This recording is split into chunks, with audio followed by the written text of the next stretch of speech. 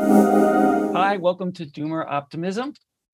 I'm your host this week, Stephen, known as LifeSmith on Twitter, and I have Ben and KMO as our guest. Ben is our co-host. Ben, you want to introduce yourself? Yeah, hello everyone. I am from the Finger Lakes region in Auburn, New York, and I kind of got this plugged in where I wanted KMO, our guest, to join into the Doomer Optimist conversation sphere.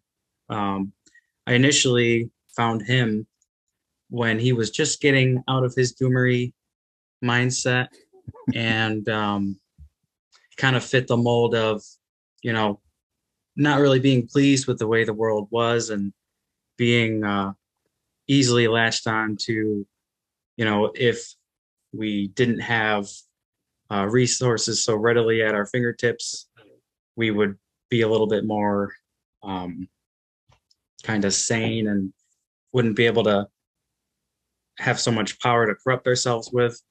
And then, sort of kept listening to his podcasts and quickly got back to where I was basically. So that I don't ramble too much, we'll just push it on to KMO. Well, how about LifeSmith? Sure. So I'll just say for the record, LifeSmith and I spent over an hour talking earlier today for my paywalled podcast, the Sea Realm Vault. Yeah, it's kind of funny the way this fell together. So for myself, I got involved with the whole ethos of what is now being coined Doomer Optimism about 11 years ago when I divorced, and as my personal life started to fall apart, somehow I started to notice various conversations about the world falling apart, and KMO was one of those people with his Sea Realm podcast that caught my attention. And I don't remember because I wasn't on Twitter back then. I don't know, even in 2012, it was probably something with Twitter, but not the way it is, all social media is now. And so I enjoyed listening to the conversations about peak oil, and I don't even remember all the other conversations you had. I know I've heard you recite, KMO, various aspects of the arc of your podcast. And I myself also started to think, hey, I don't know exactly what you're up to and where your head is at with that, all that stuff.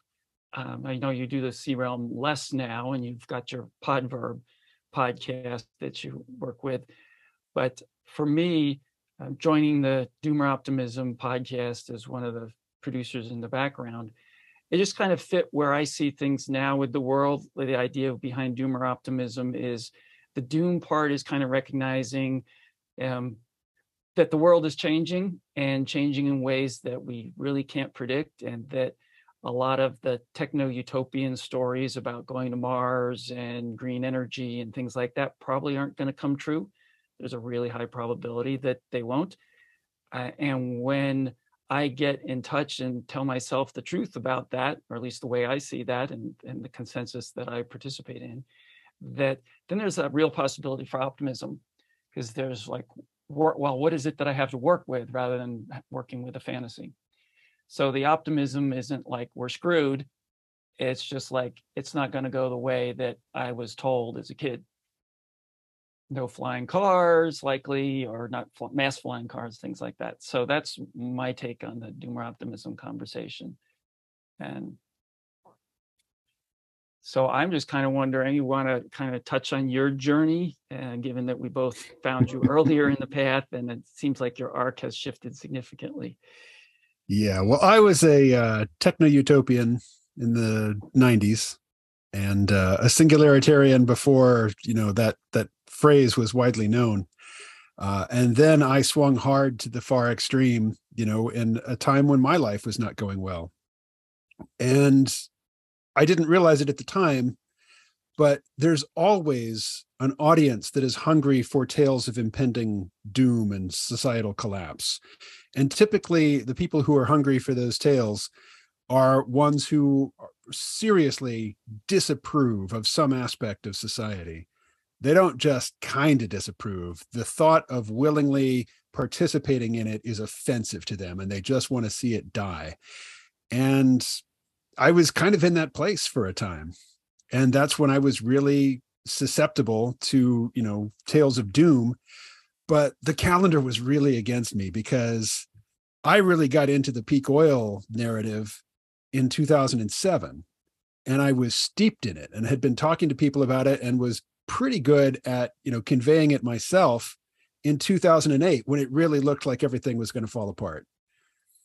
I mean, I think maybe a lot of younger people, if there are younger people listening to this, my audiences have tended to be older, even older than me, and I'm 54.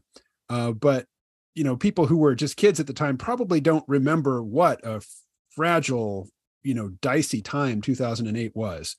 It really seemed like society could fall apart in short order, but it didn't. And, in tech, there's a saying, too early is wrong. And, if you structure your life as if collapse is coming 2, 3, 5 years from now, and it comes 70 years from now, you were just straight up wrong about collapse. You just got it wrong. And you messed up. You could have had a much better life if you had just lived your life, as your society, encouraged you to. And I know that whole notion of just, being a sheeple, being a good little obedient robot, is offensive to a lot of people who are really into doom. But, like the term normie is an insult. You don't want to be a normie.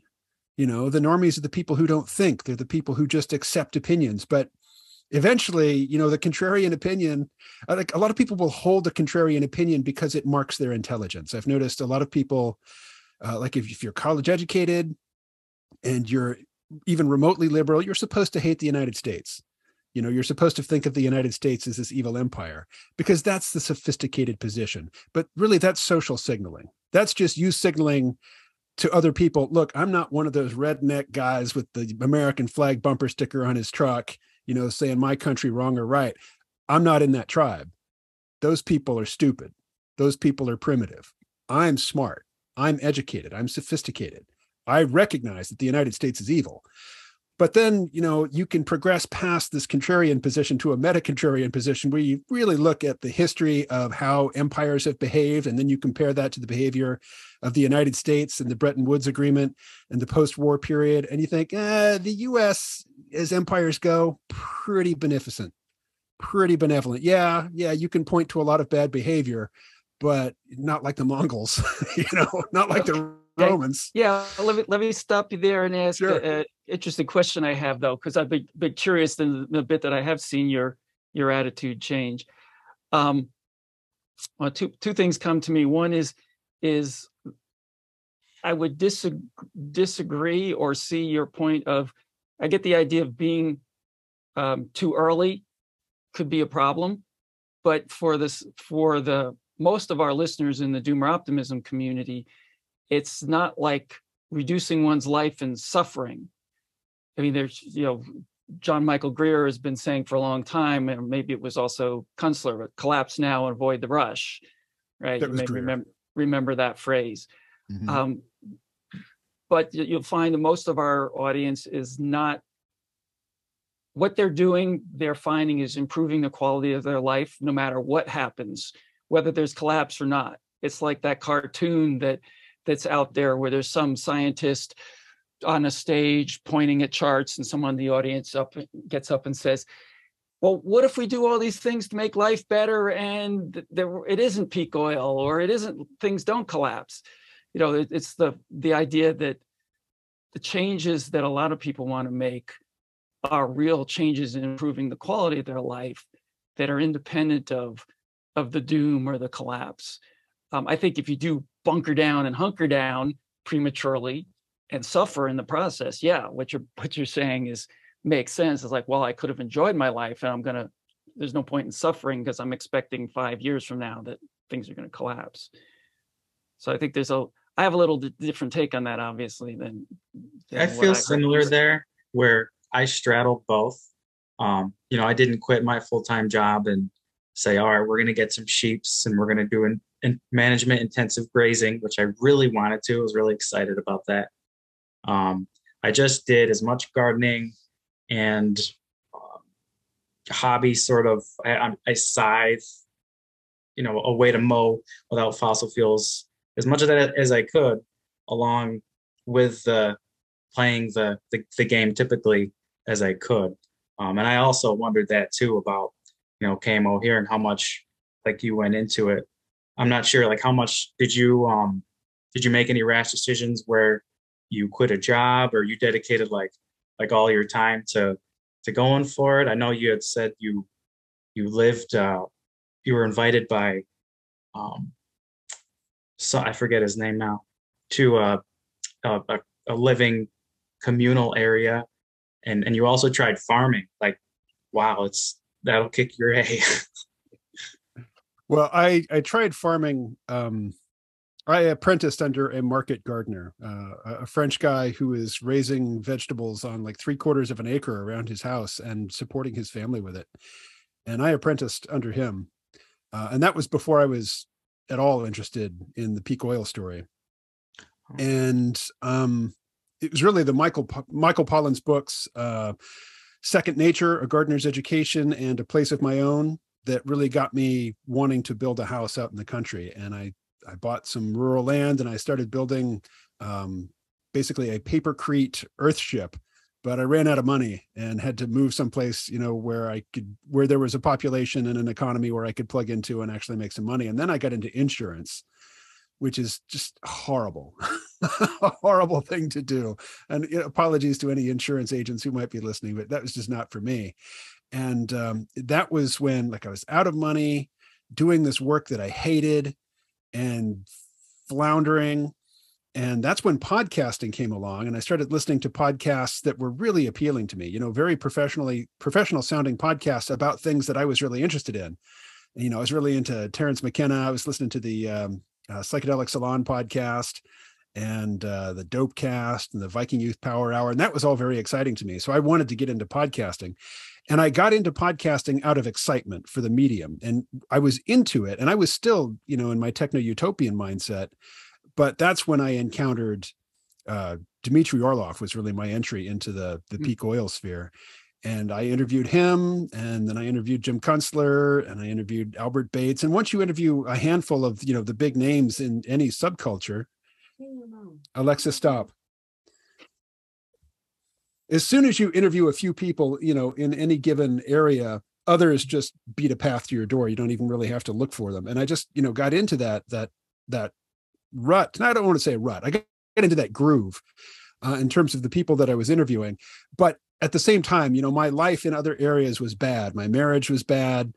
And, I was really angry at society. And I was in a position where I was open to this idea that, it could fall apart, and good riddance, Yeah, I know that feeling, because I was kind of in that same place at that same time when you were pointing that out. I would agree that from myself, and I see with other people, the same thing is like, my life sucks. Let's just burn the whole thing down. But as I said before, when I reached that point personally, that was 2008. That's when it really did look like everything was going to come down. Yeah. So that was just a really, I look back on it now as a bad confluence of events, but I don't really, I regret that I did get divorced and that my kids grew up under some other guy's roof, and I didn't really get to spend as much time with my kids as I would have. And, they're grown now. So that ship has sailed. There's no fixing that. But, I met a lot of great people. As Benjamin said, I spent 2 years at the Eco Village Training Center. Albert Bates invited me to come stay there.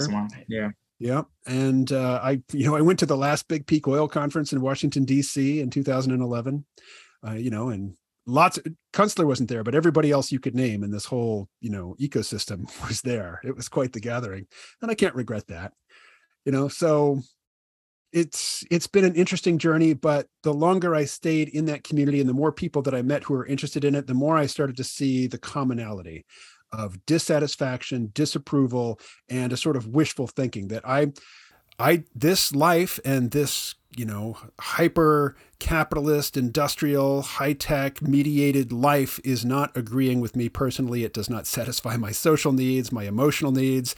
My physical needs are satisfied to the point where I'm fat. God damn it. if there's too many calories. And I would prefer to live in a situation where, I have occasional brushes with physical danger and adrenaline pumps through my system. I get into this fight or flight mode and I either fight or I, run away or whatever. And then it's over and the stress is gone. We're evolved for that. We are evolved to do that. We are not evolved to sit in an office and experience constant low level stress that never goes away. It's miserable. So the more I was, interacting with people in these interconnected communities, because it's not just peak oil, peak oil overlaps with environmental communities. And then they all kind of overlap with the anti-natalist communities, which is really this like misanthropic nexus of people who just hate humanity. They think that consciousness, that just subjectivity, having an experience of life is the worst possible thing. And that's the thing that's wrong with the universe, and that's what needs to be fixed. We need to stop having babies and not have any more conscious entities come into the world. When you encounter that point of view, and I did encounter it, and I actually lived in it for a little while, considered it, presented it on the podcast, not with any intent of refuting it, just to say, hey, here's this point of view. Let me describe it to you. Those people are so toxic. They are so unpleasant and abrasive. I think to some degree it was interacting with the anti-natalists online, which really made me see, these are the real hardcore malcontents, and they just hate everything that is good, really, And that was, looking back on it, I did a video. I made a YouTube video that it was high production value. I had a green screen behind me with images put up behind me, and I was reading off a teleprompter. I made it at a TV station. And unfortunately, that is my highest viewed video on YouTube. And I don't take it down because, I do get AdSense revenue from it, but I did years ago turn off the comments because the comments are just so unrelentingly pessimistic, negative, angry, petty, petulant. And I just wanted, rejecting that, I think it didn't really have anything logically to do with rejecting doomerism across the board, but that was so distasteful that in pushing that away, I think I pushed away a lot else, to the point where maybe I've overcorrected and maybe I'm deliberately tuning out things like, there was a question in the prepared list of, is there anything I'm doomerish about now? Well, the thing that I think is a real danger of, ruining everybody's life forever, irreversibly, is nuclear war. And that is a real possibility. But there's nothing I can do about it. There's no lifestyle change I can make to, reduce the risk of nuclear war. So I'm of the opinion that fear makes us stupid. And if you voluntarily wallow in fear because you get some sort of validation out of it, that's harmful. That is blameworthy. That is to be condemned, deliberately, knowingly wallowing in fear. And I think the same is true of negativity. So with doomer optimism, I'm so on board with the optimism part. There's just, medical research demonstrates optimistic people have better life outcomes. It is just better to be optimistic. The doomer part, I disagree with just because of epistemological humility. It's just, there's so much data to take in, and we tend to take it in the context of a narrative. So if you're into the collapse narrative and you go out into the World Wide Web and you try to make a rational, objective assessment, you're not going to. You're going to fill in the gaps. You're going to pick the data that reinforces the narrative that you're attracted to for emotional reasons. So the doomer part, I absolutely reject. But optimism, absolutely yes. And our society, our consumer-centric, capitalist society is dependent on most people never being satisfied. And it doesn't take a lot of resources to provide a good life. What you need is to feel useful in a community. You need to have, satisfying interactions with other human beings. You need to think that they regard you well. You need to have a skill or some capacity that makes you feel like you matter. These things are not hard to come by. They're not expensive. But if you don't ever realize that that's what you're after, then you will continuously be working to buy the next thing, that thing that might make you happy. The car, the clothes, the plastic surgery, the gender affirming surgery. We should probably avoid that topic entirely, but I think that's madness. And, you know, this is all set up to keep you on the hamster wheel. But if you realize there's what I actually want to satisfy myself as a biological social entity is not that expensive and it's not that hard to come by, that realization will take you far just in terms of quality of life and, you know, living a satisfying existence. And I know I'm ranting, so I'll stop. It was a fantastic rant. I'm curious about, so you pointed to your shift. It sounds like the anti-natalists were the ones who kind of pushed you over the edge. Looking back on it, those are the people that I found most distasteful. Just their whole approach to interacting with other human beings, I find utterly distasteful. Well, I don't think any of those folks are part of our audience. There's quite an anti-natalist thread in the Twitter DO community. In fact, there's a whole bunch of, you know, back to what do they call it? Traditional family stuff. So, you know, this community is more aligned with you in many ways than it might first seem to you. I think it sounds like there's some disagreements on still the take. It's not so much the take on the doom, or as how would I say it? There's a recognition for a lot of people that things can't continue, like I said. But the dealing with it is the optimist side. So it's like the optimism is having a family, you know, raising your kids, doing meaningful work, all the things you just spouted in your rant is the optimism side of the doomer piece. And we like to say it's a big tent that a lot of people can wear the doomer optimism t-shirt if we ever have one, or hold up the mug. Because there's a lot of disagreement about the issues or the way to deal with them, but just kind of the recognition of getting back to community and the values that some people could say were traditional values. So the part that I'm curious about, since it doesn't sound like you're not quite on the techno-utopian path, but there's something you don't see it going. You don't see near-term human extinction or societal empire collapse as concerns for the near future, from what I can gather in what you've said. Is that true? And then say a little bit more about that. You know, I've read 4 books by a guy named Peter Zion, whose major thesis is that the United States is not collapsing. The United States has such enormous advantages going for it in terms of natural resources and geography that it's going to be fine. But the U.S. is definitely withdrawing from its global commitments that it made after World War II, you know, to fight communism. It basically rallied most of the world in opposition to the Soviet Union. Well, the Soviet Union's been gone for 30 years, and the U.S. has been withdrawing its commitments. You know, if you want to condemn the United States and empires are bad because George Lucas, then, you know, you want to call the U.S. an empire. And if it leaves its imperial phase, then you want to describe it as the empire collapsed. But, you know, empires are expensive. And if you over time gradually withdraw your foreign troops, you know, and you reorient in a non-catastrophic way, to me, describing that as the collapse of an empire is just needlessly, not just needlessly pessimistic and negative, but just inaccurate. You know, the US, yes, is withdrawing from its strongly militarist internationalist phase because the stimulus that caused that is gone. You know, Russia is not the Soviet Union. It's not really an ideological state. It's not trying to export Russianism to the rest of the world.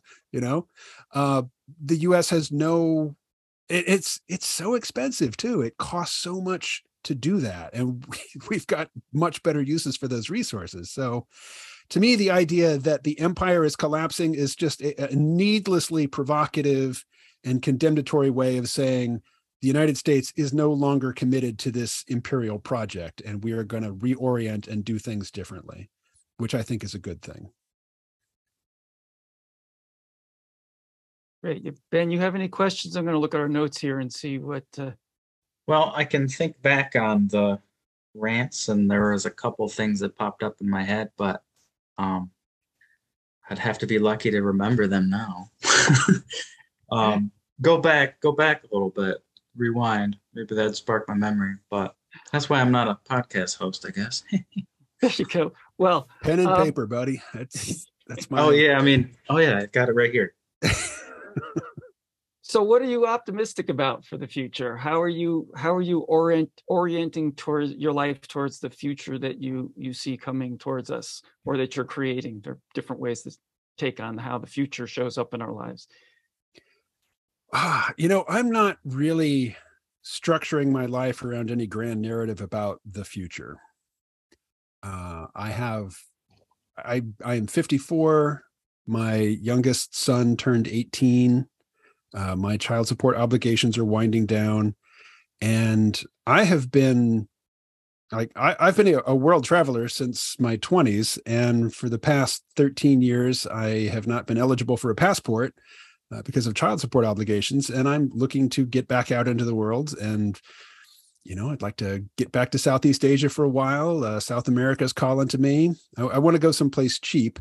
This winter, I'm going to go to Nevada, California. I'm going to work at a ski resort making snow, and save up some money and just, get out there and enjoy life and not worry too much about some grand narrative that is bigger than my human life. Yeah, I think I'm generally agnostic with regard to like, is it going to collapse or how quick? So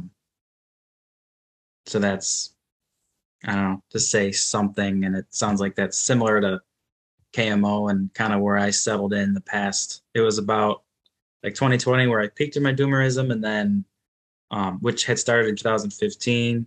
I felt like we should cut off fossil fuels and damn the consequences. And then like to think back on that perspective now is like, wow.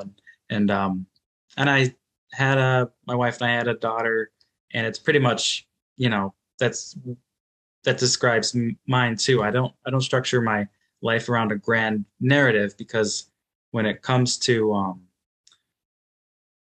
if making the world a better place depends on everyone else's behavior, it's a really toxic kind of way to live. And I experienced that a little bit with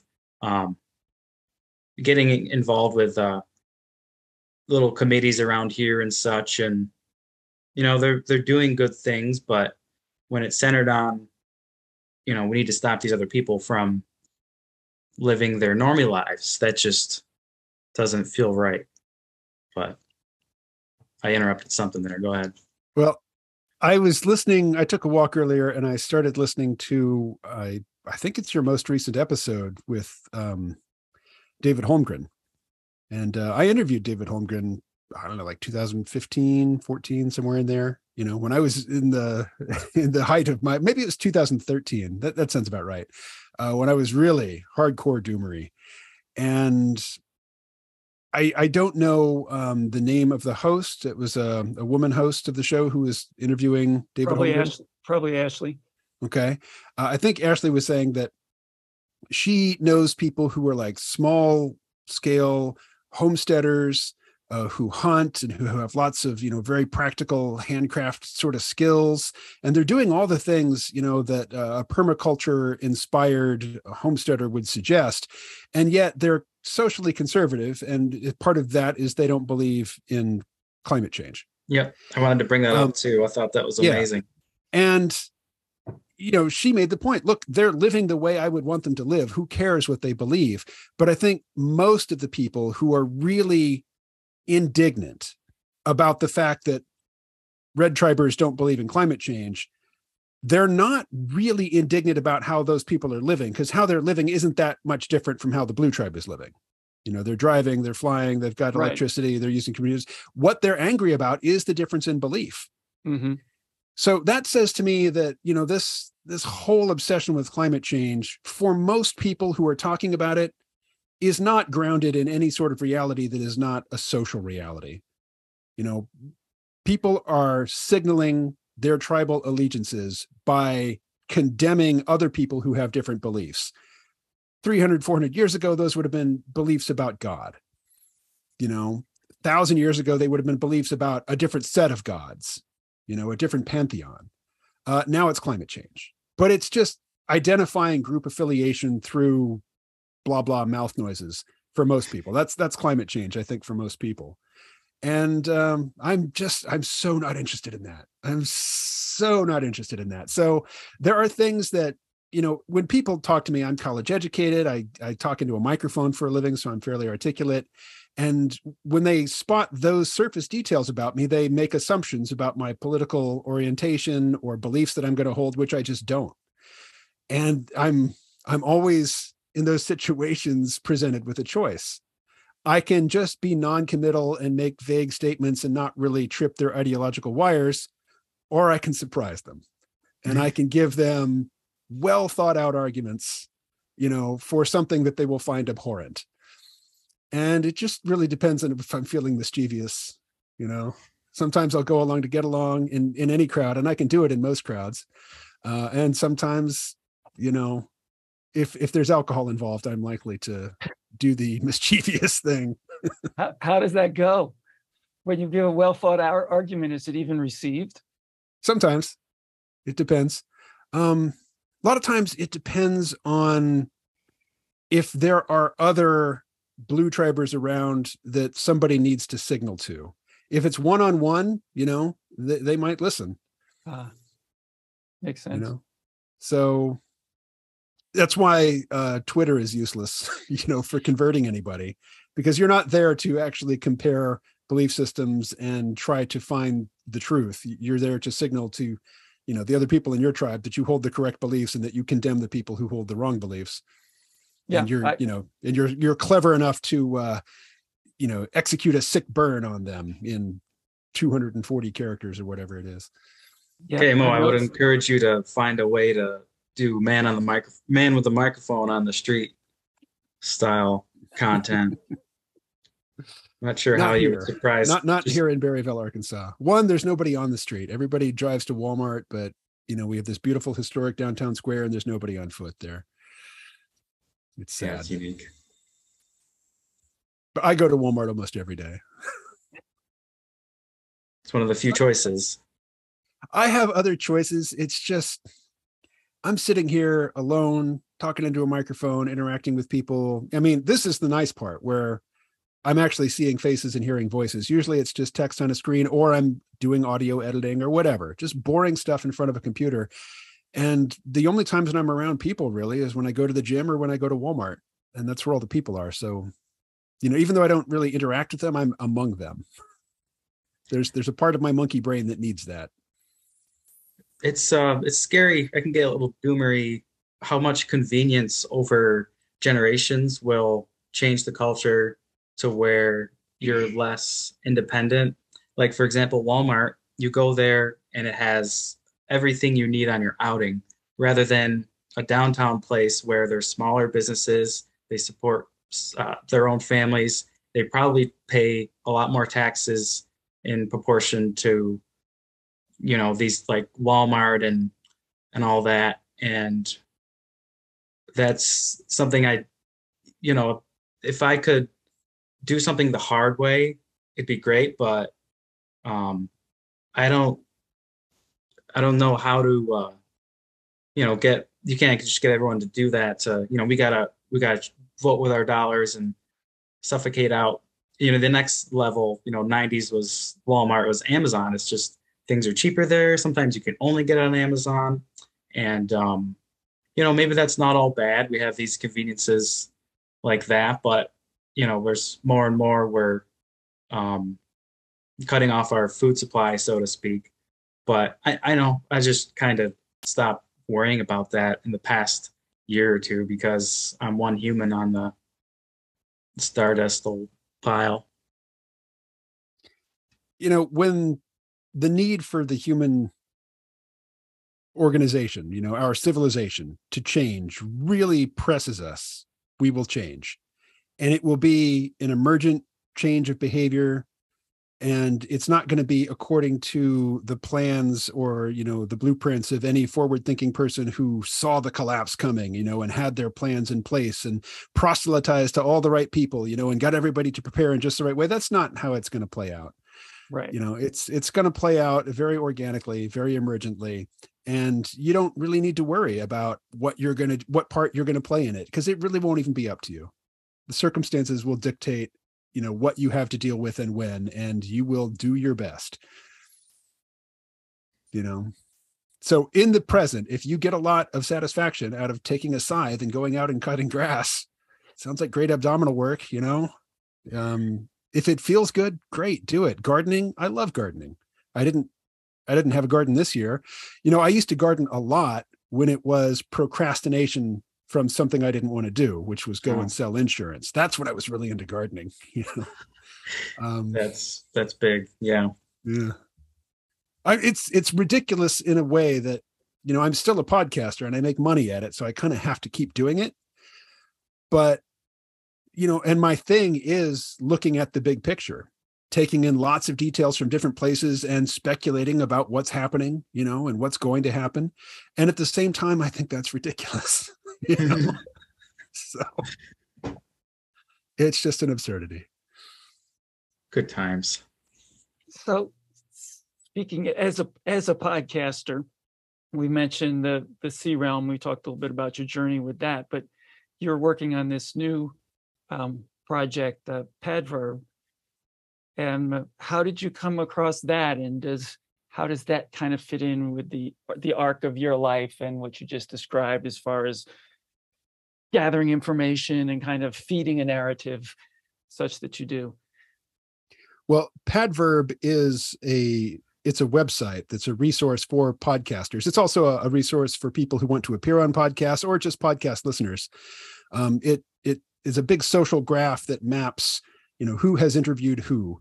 And like you can go on there if you're a podcaster and you can enter in, say you want to know how many degrees of separation are there between you and Barack Obama, say. You could go and do that, and it'll create this nice little image for you saying, well, you were on a show with this person and they interviewed this other person and that person interviewed Barack Obama. It's like 6 degrees of Kevin Bacon. But so the guy who is the co-founder of that is just a longtime C-Realm listener. And when it came time to create a podcast for that site, he just approached me. He said, you want to do it? So it's a paid gig for me. It's not, I don't want to say I'm not invested in it, because I do have some say in who gets invited and I have veto power over guests, but I'm not the producer. I'm not the one inviting people. And there's also, in addition to the person I'm talking about, there's another person who's like the CEO of the company who's not into podcasts really. So it's a weird sort of situation, but it's also very satisfying because I am on a team. There's a team of producers. I don't have to do the hard parts really. I am starting to do some of the editing now, which when it first started, I didn't even do any editing, which was very nice. But really the part of podcasting that was really getting tiresome for me was the producer's role, was always sending out the emails, trying to keep the pipeline full, trying to, book dates and arrange times. And that is actually, I started podcasting in 2006, and in 2006, there was no competition for guests.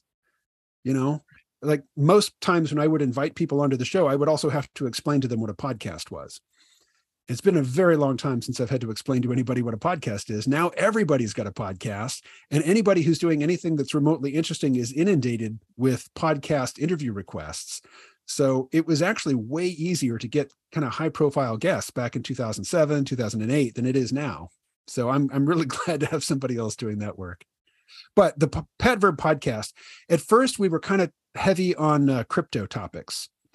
And I'm happy to talk about crypto, but at the same time, I didn't want to be totally associated with that. So we've definitely pushed out into other areas and kind of stopped talking about crypto. So if you look at like the last 6 or 8 episodes, it seems to be a show about cognitive science. And, my background's in philosophy of mind.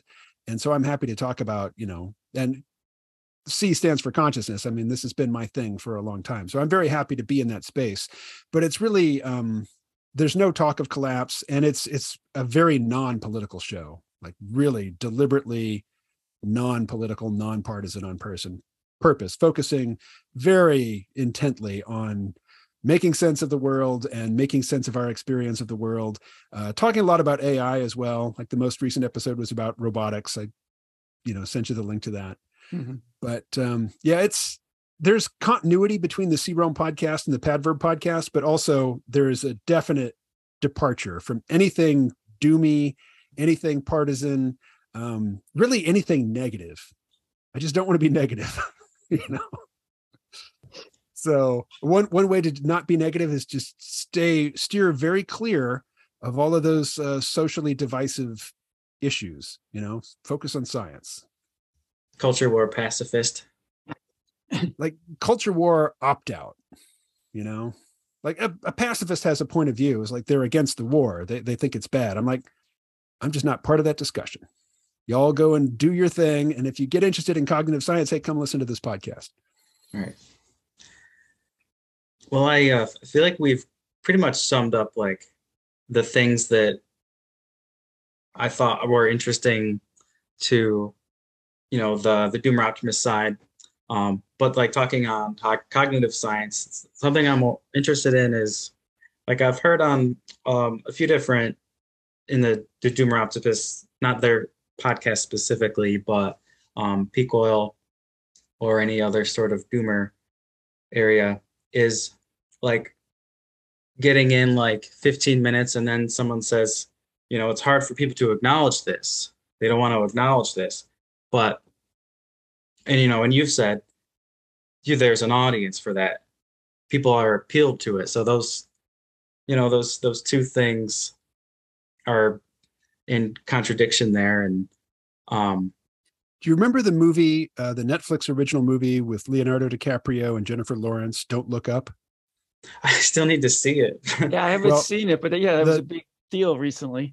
The film is a metaphor for climate change. There's an asteroid coming toward the Earth, and the people in power, and it's actually a Democratic president in power, I think, wants to deny that it's a problem. And eventually they come up with the slogan, "Don't look up."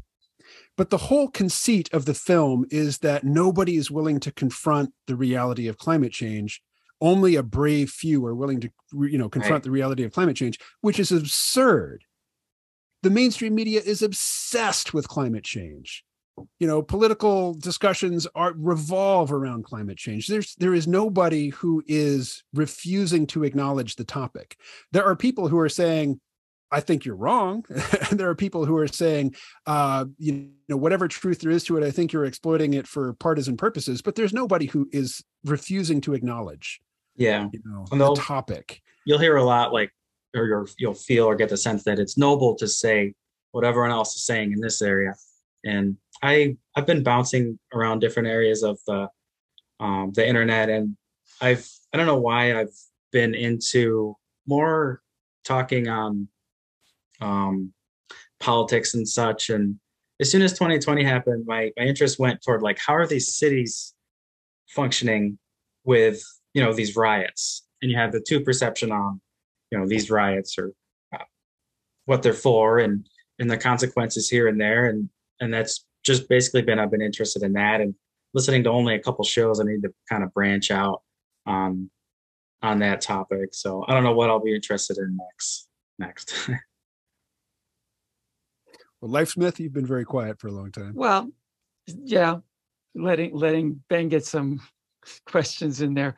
I'm wondering about again, sort of what you see about the future in terms of, like, you were involved with the peak oil conversation, and your take on things like green energy, or even your current take on the peak oil conversation. Well, the peak oil conversation seems to be stuck in 2008. Like there's a well-rehearsed refutation of fracking, in the peak oil community. They'll tell you it doesn't scale. The wells deplete quickly. It requires way too much infrastructure and upfront investment for what you get out of it. It's like, yeah, that was all true back in 2006, but the technology and the methodology has continued to advance since then, and it's now quite sophisticated. And wells that were thought to have been exhausted they're going back with, microseismic surveying and finding new pockets of hydrocarbons down there in the shale. The long laterals, the horizontal drilling goes out much, much further than it used to. So you can go back to an old well and get a lot more hydrocarbons out of the ground. And, the peak oil folks who are committed to the idea that fracking doesn't work, they just haven't kept track of the advances in the industry and in the technology and the methodology. They're just not interested in that. And if you're not interested in it, and if you're very committed to the story that it doesn't work, and you have a well-rehearsed explanation for why it's not going to work, for you, that well-rehearsed explanation for why fracking doesn't work, it works for you. The fact that it is completely factually incorrect is of no consequence. Your audience doesn't want to hear about the actual state of fracking technology. They just want to hear you say that it's never going to work, even though this story about why it's never going to work is 12 years old, 14 years old. Somehow, we still have lots of oil and natural gas coming out of the ground. Yeah. Okay. So now I asked you about the energy returned on energy invested, often called EROI.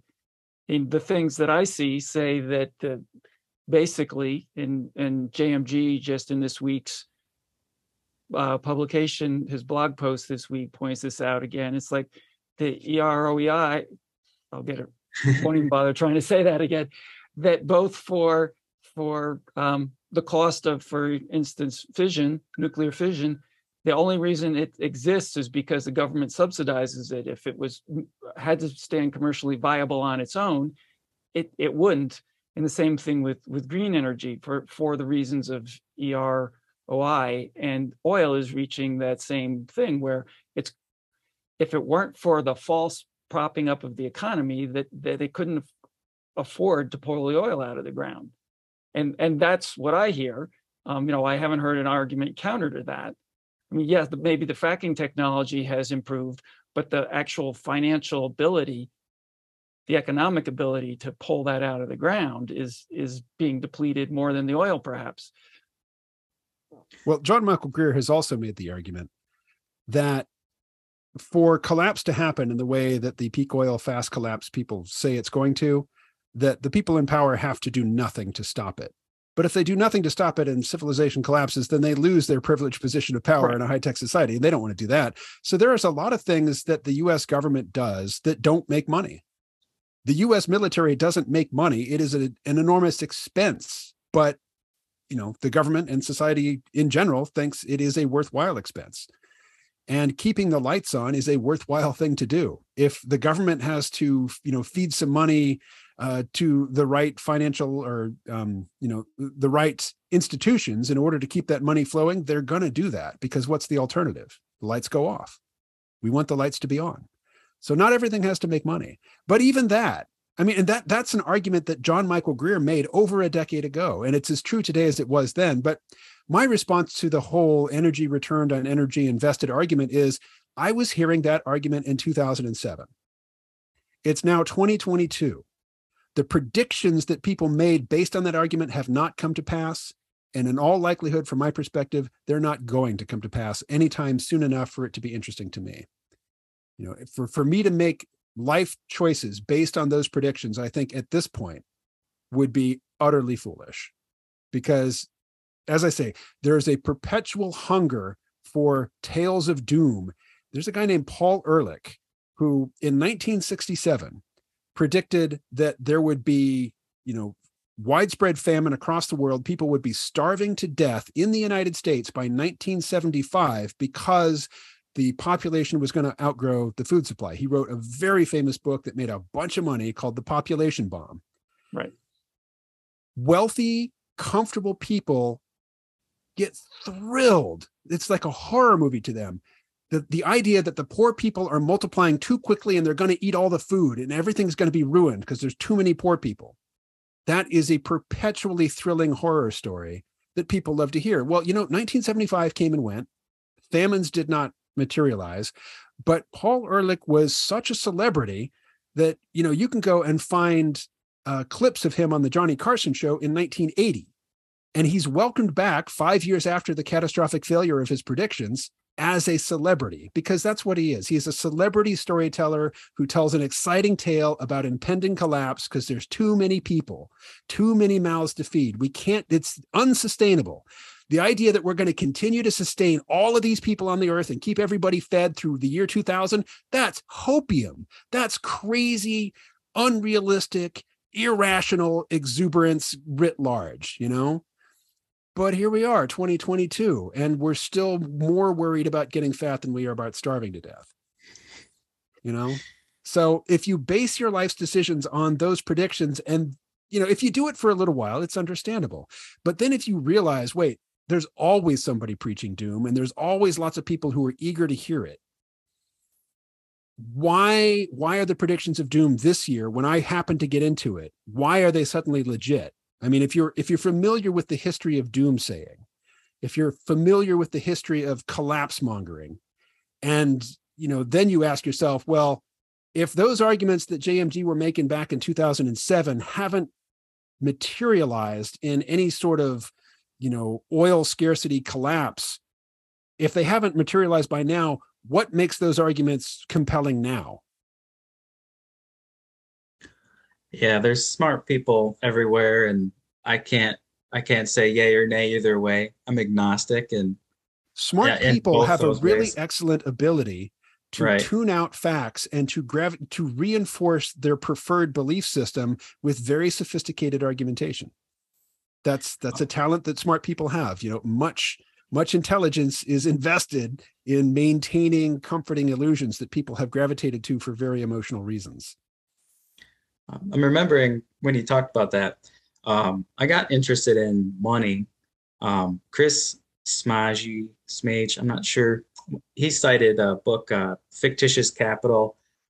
Read that. That was kind of financial gobbledygook, hard to absorb. But, you know, the money and where it goes is a form of energy socially. And, you know, that's an interesting thing to pay attention to. And even listening to Zion's latest book talking about how we floated off the dollar in the 70s, and, you know, all this is going to get weird. And then we've printed a crazy amount of money in the past couple of years, and we can just kind of like make it. And it's not based on anything in physical reality. And it seems like that's going to be a problem at some point, but it just keeps going, and I don't know what the hell's going on. But the power that the Federal Reserve has to, in a weird way, like choose where the money goes and all this stuff it's pretty interesting. And I don't know. The Federal Reserve just has one button.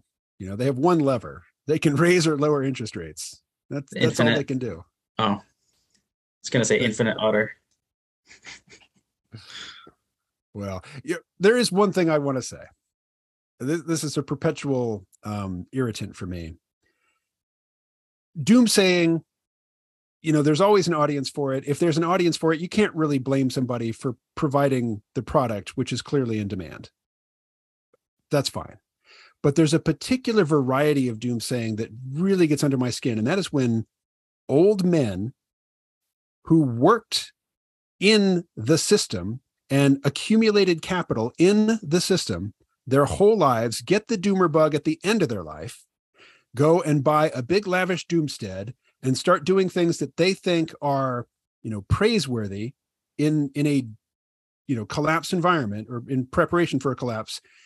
They then proselytize to young people to say, you know, the system is collapsing, the machine is dying, don't be dependent on it. Come out here to the country, but without all the capital that I spent a lifetime acquiring in the system.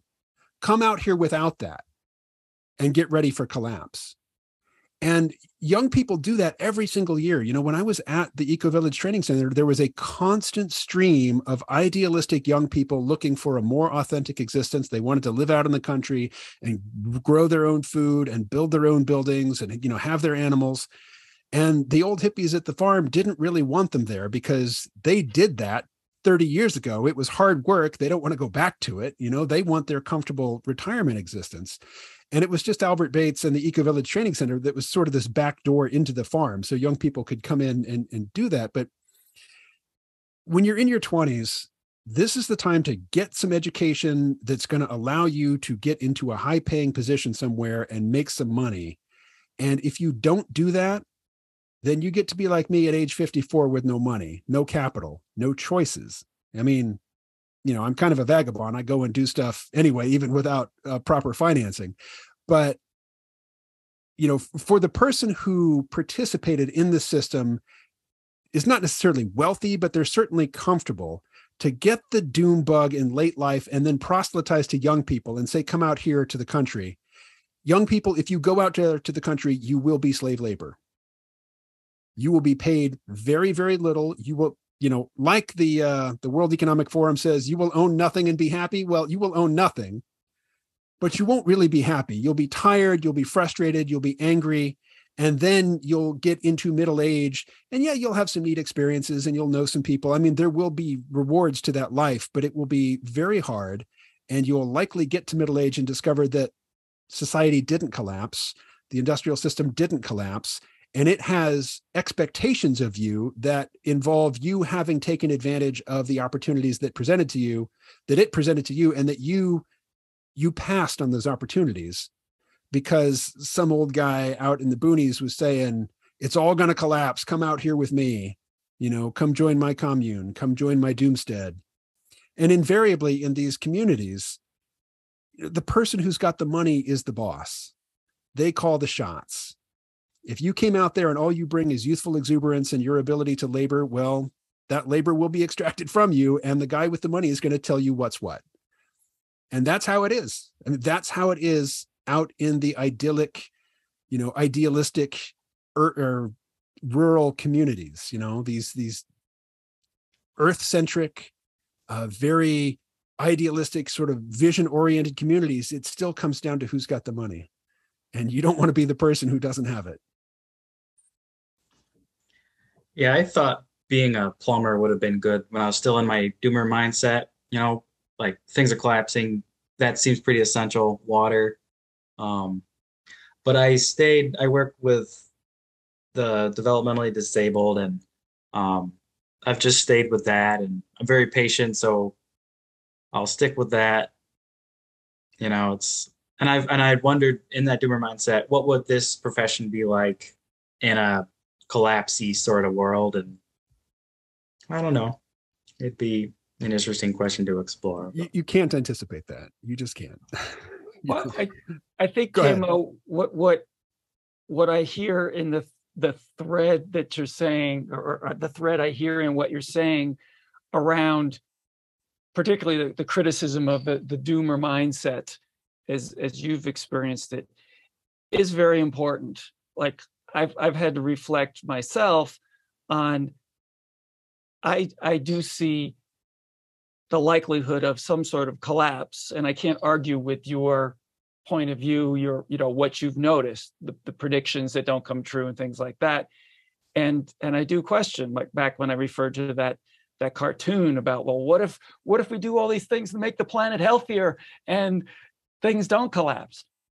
And I've been in the system myself, and like homesteading is not something like it's I'm clear it's a romantic idea, right? Especially for me as a single guy at my age, it's like I'm just not up for starting a homestead by myself, unless I married into some family with money and all of that. I can't afford to buy it, all that.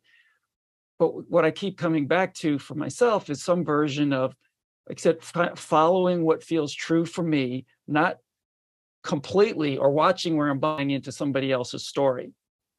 Like I hear, like I'm not going to sacrifice my life and my happiness to avoid the doom or to prepare for the doom.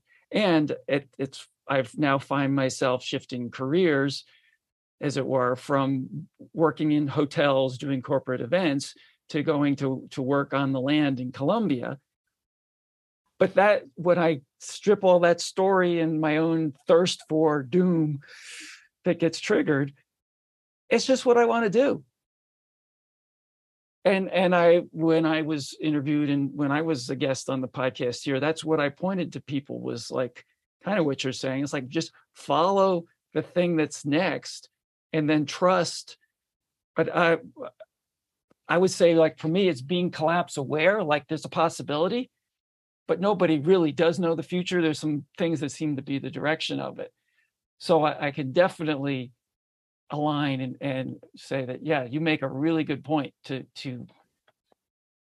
shut oneself out of opportunities simply because there's a narrative to buy into, especially. It requires a certain amount of self-awareness, for sure. And I did spend plenty of time doing my own personal growth stuff, but I'm actually now pretty much done with that. Like all the people doing these retreats and things, they're not of any interest to me anymore. In terms of simple advice for a better life, for me, the low-hanging fruit is physical fitness and a very, very moderate meditation practice. For me, it's 10 minutes in the morning with an app. It's just part of my daily routine, and the benefits are so outweigh the very minimal effort that is required. It's such a simple habit to instill, particularly, I mean, if you use the hated technology, that hated evil smartphone, it can do some good stuff for you. I mean, get a meditation app on that smartphone and do it for 10 minutes. I mean, you'll easily spend 10 minutes of your day just scrolling through the phone anyway. Just, right. Do a little, this much mindfulness meditation every day has enormous benefits. So would you call yourself a techno realist these days? I don't feel any great need to assign a label to myself in terms of my beliefs. Good for you. Yeah. I mean, just about everything I'm agnostic. It's like, I don't know. What I know is that mindfulness meditation pays off with very little effort put in. And like for me, physical exercise is mostly just lifting weights, because that has the best energy return, or the best return on the energy invested. I find that I like to walk. You would have to get a bullwhip and whip me with it to get me to jog, but walking is good, lifting weights is good. But whatever. I mean, I'm going to go and do fairly hard physical labor on the mountain this winter, so rich people can have lots of snow to glide down. But I'm really looking forward to that. I know that, physical activity feels good. We are built to move, and sitting in front of computers all day is not what we are adapted for. So you're not a fan of the metaverse? I have zero interest in virtual reality. When I was in the 90s, I was reading books by Jaron Lanier and Howard Rheingold about about virtual reality, that's coming. And I really wanted to put on those goggles, and those gloves and get in there. And now I could go buy an Oculus Rift headset and, go lose myself in some 3D virtual world right now. And I have zero interest in that. Like not even zero interest. The idea is repellent to me. I have no intention of that. Well, I don't have any other questions. It's been really great. I have lots of personal questions that I don't think are appropriate for in following your life, that are appropriate for the Doomer podcast here. I don't know, Ben, do you have any other things? You've had a little more outside relationship with KMO through Twitter than I have up till now. Ben's also been a regular presence. When I was doing live streams on YouTube, Ben was a regular. He was part of a small hardcore group of people that I could always count on to show up for those things. I would copy paste in book notes into your YouTube chat, even if it took 4 or 5 comments. So I can't do those live streams anymore. It was risky. The algorithms will hear the right thing, and it's not just me. It's not like I can just watch my own mouth, and avoid the touchy subjects, because the stuff that goes on in the chat can also get you banned. Oh, wow. Yeah. So anyway, I have to be very careful with my YouTube content now. I think. Sorry, I'm going to throw this phone in another room. Hold on a second. I had been rehydrating with this water here, so my capacity there is pretty much maximized. So it's been an hour. Yeah. These run an hour to an hour and a half, and it's been a great conversation. Anything, you want to go ahead and plug your podcasts one more time, and we'll be sure to put links in with the show notes so people can follow you if they're interested in your topics. So Padverb, I didn't name it. I don't know that the name actually means anything. It's just we live in an age when almost every name is taken. So Padverb was available. So it's like adverb, but with a P at the beginning. I post everything I do. I post links to it in my Patreon feed, and you don't have to support me on Patreon. There's lots of publicly available stuff there. So it's patreon.com/KMO. That's probably the best place to keep track of what I do. Okay. And you are on Twitter, but not that much. I mostly retweet art on Twitter. I have made a commitment to not get into it with people, not to go on Twitter and do ideological battle. It's so unrewarding.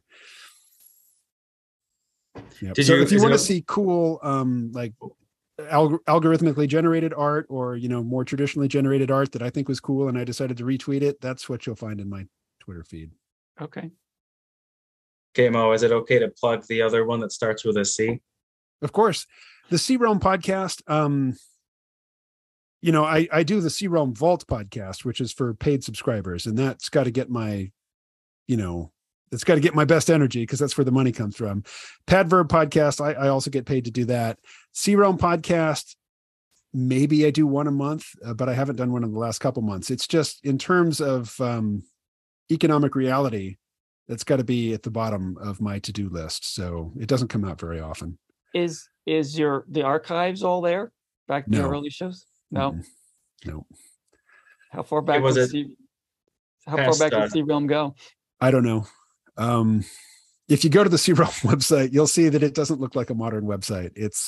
I've been doing this for 16 years, and it costs money to host those old files. And if there's a 40 megabyte MP3 that I'm paying to host and like 2 people access it in a month because it's a 12-year-old file, that's just not worth it.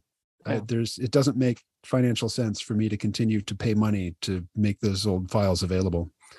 And a lot of them are things that I kind of regret now. Like, there was a time when I was one of the prophets of doom. I would be guests on other people's podcasts, preaching the collapse message, and I'm certainly not going to pay money to keep that material available.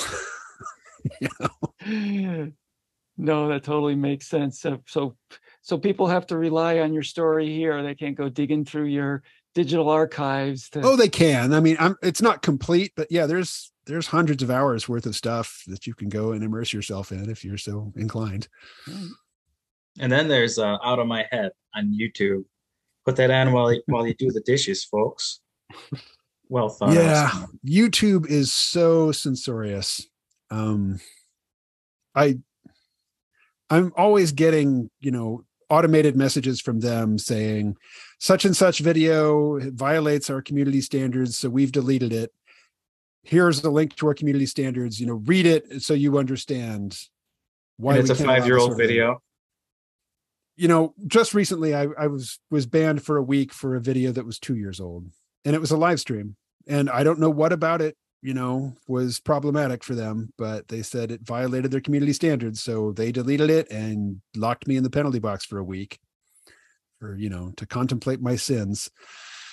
So YouTube for me is attractive because I can take the smartphone, I can jabber into it for 20 minutes. I can then take another 40 minutes and edit a little bit and add some images and put it up, and it's done.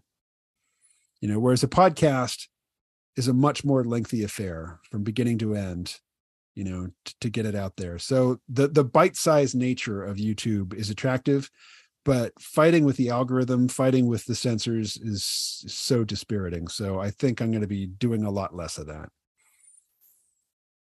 Great. Well, I might actually start doing more TikTok, even though TikTok seems like it's like soulless and shallow, but TikTok videos can be up to 10 minutes. Most of them are 15, 20 seconds because, they're appealing to that slow attention span. But I'm not looking for the TikTok algorithm to promote me. I'm just looking to use them as a video archive service that I don't have to pay for.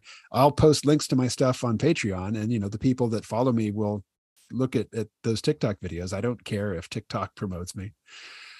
So. Make sure you use your Huawei phone. Keep it in the CCP.